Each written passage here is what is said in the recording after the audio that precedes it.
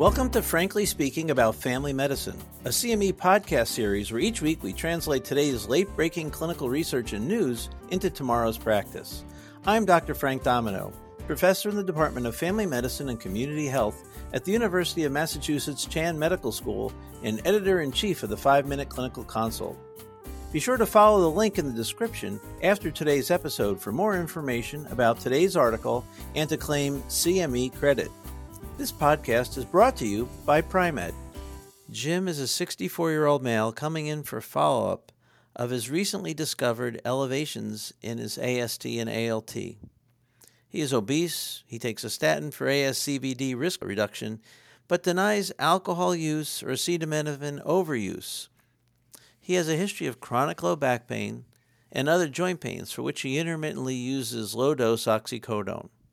He admits that he's been using CBD drops recently to help control his pain rather than take more of the low-dose oxycodone, and that the CBD has good effect for him. Now he's wondering if the CBD might be causing his issues with his liver.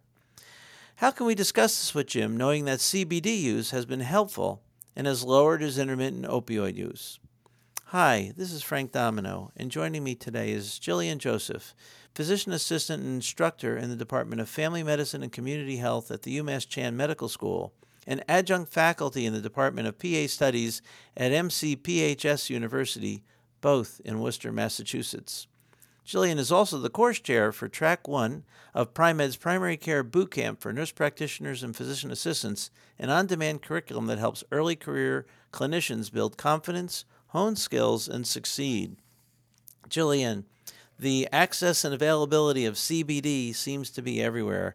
What do we know about its safety? It is everywhere, Frank. And we know, CBD has been around for a few years now and is popping up in all sorts of ways. Topical creams or rubs, tinctures, even in foods or drinks. So usually CBD comes from hemp rather than the marijuana plant because hemp has a much lower THC concentration, which is the psychoactive ingredient. Most CBD-containing products are not FDA approved, so they might contain more than 0.3% of THC. The only FDA-approved CBD product is Epidiolex, which is used to treat rare, severe forms of seizure disorders. As of 2019, more than half of U.S. adults were familiar with CBD products, and they were available at over 270,000 retailers, with 40% of purchases being from a dispensary. So CBD is out there in a big way in the general population.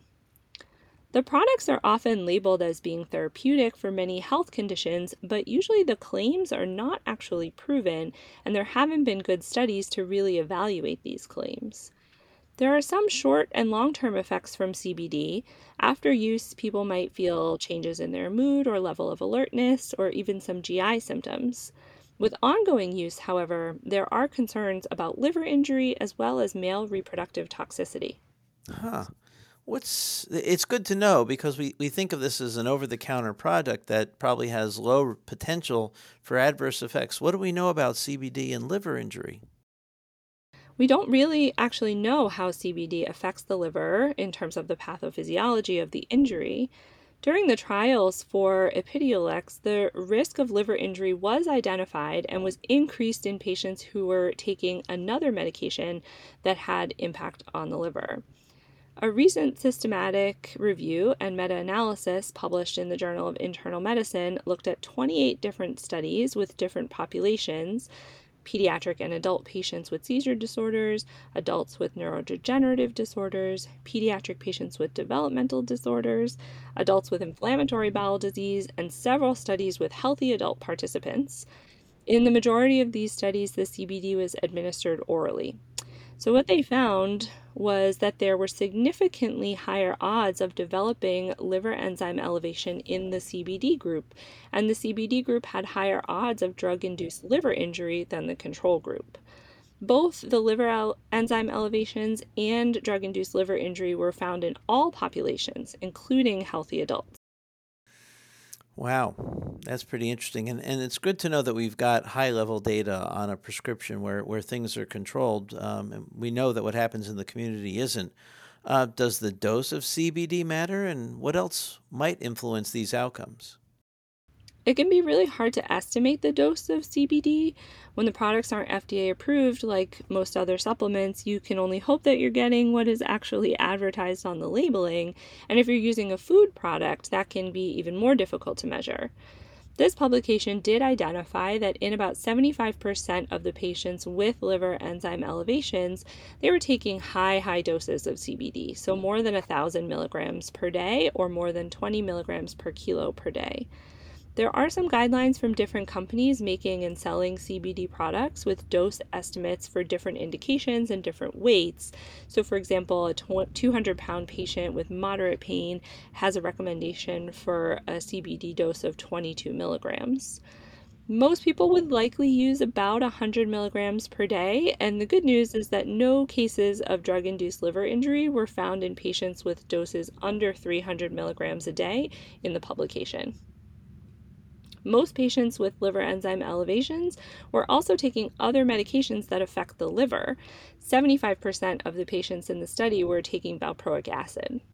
Oh, that kind of makes sense because they're looking at seizure patients. So Jim is here today. We need to give him some advice. How are we going to advise Jim? Because on one hand, we're happier he's using less oxy, but on the other, we don't want to be causing a chemical hepatitis.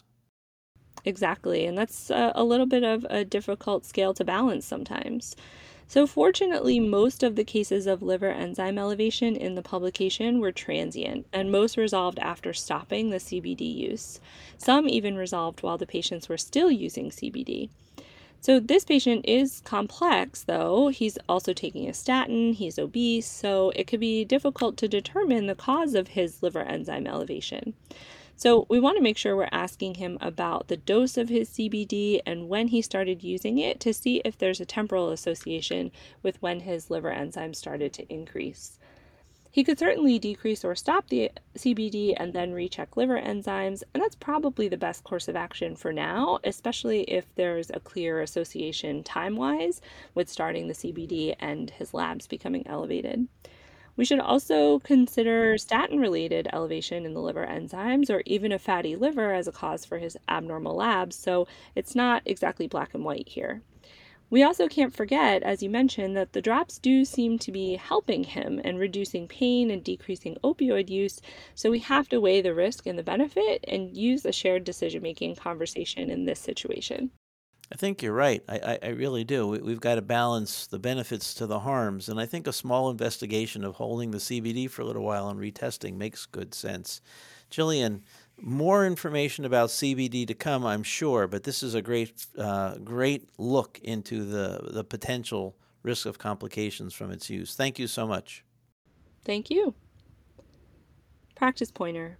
Screening for and identifying CBD use can uncover a potential cause for asymptomatic elevations in liver enzymes, especially for patients using high doses of CBD. Join us next time when we talk about the relationship of suicidal ideation and its improvement with exercise. Thank you for listening to Frankly Speaking About Family Medicine, brought to you by Pri-Med. To claim CME credit and receive additional information about the article referenced in today's episode, follow the link in the description. To stay up to date on the most recent clinical research and news, please subscribe to Frankly Speaking About Family Medicine and be sure to check out primed.com for additional CME content.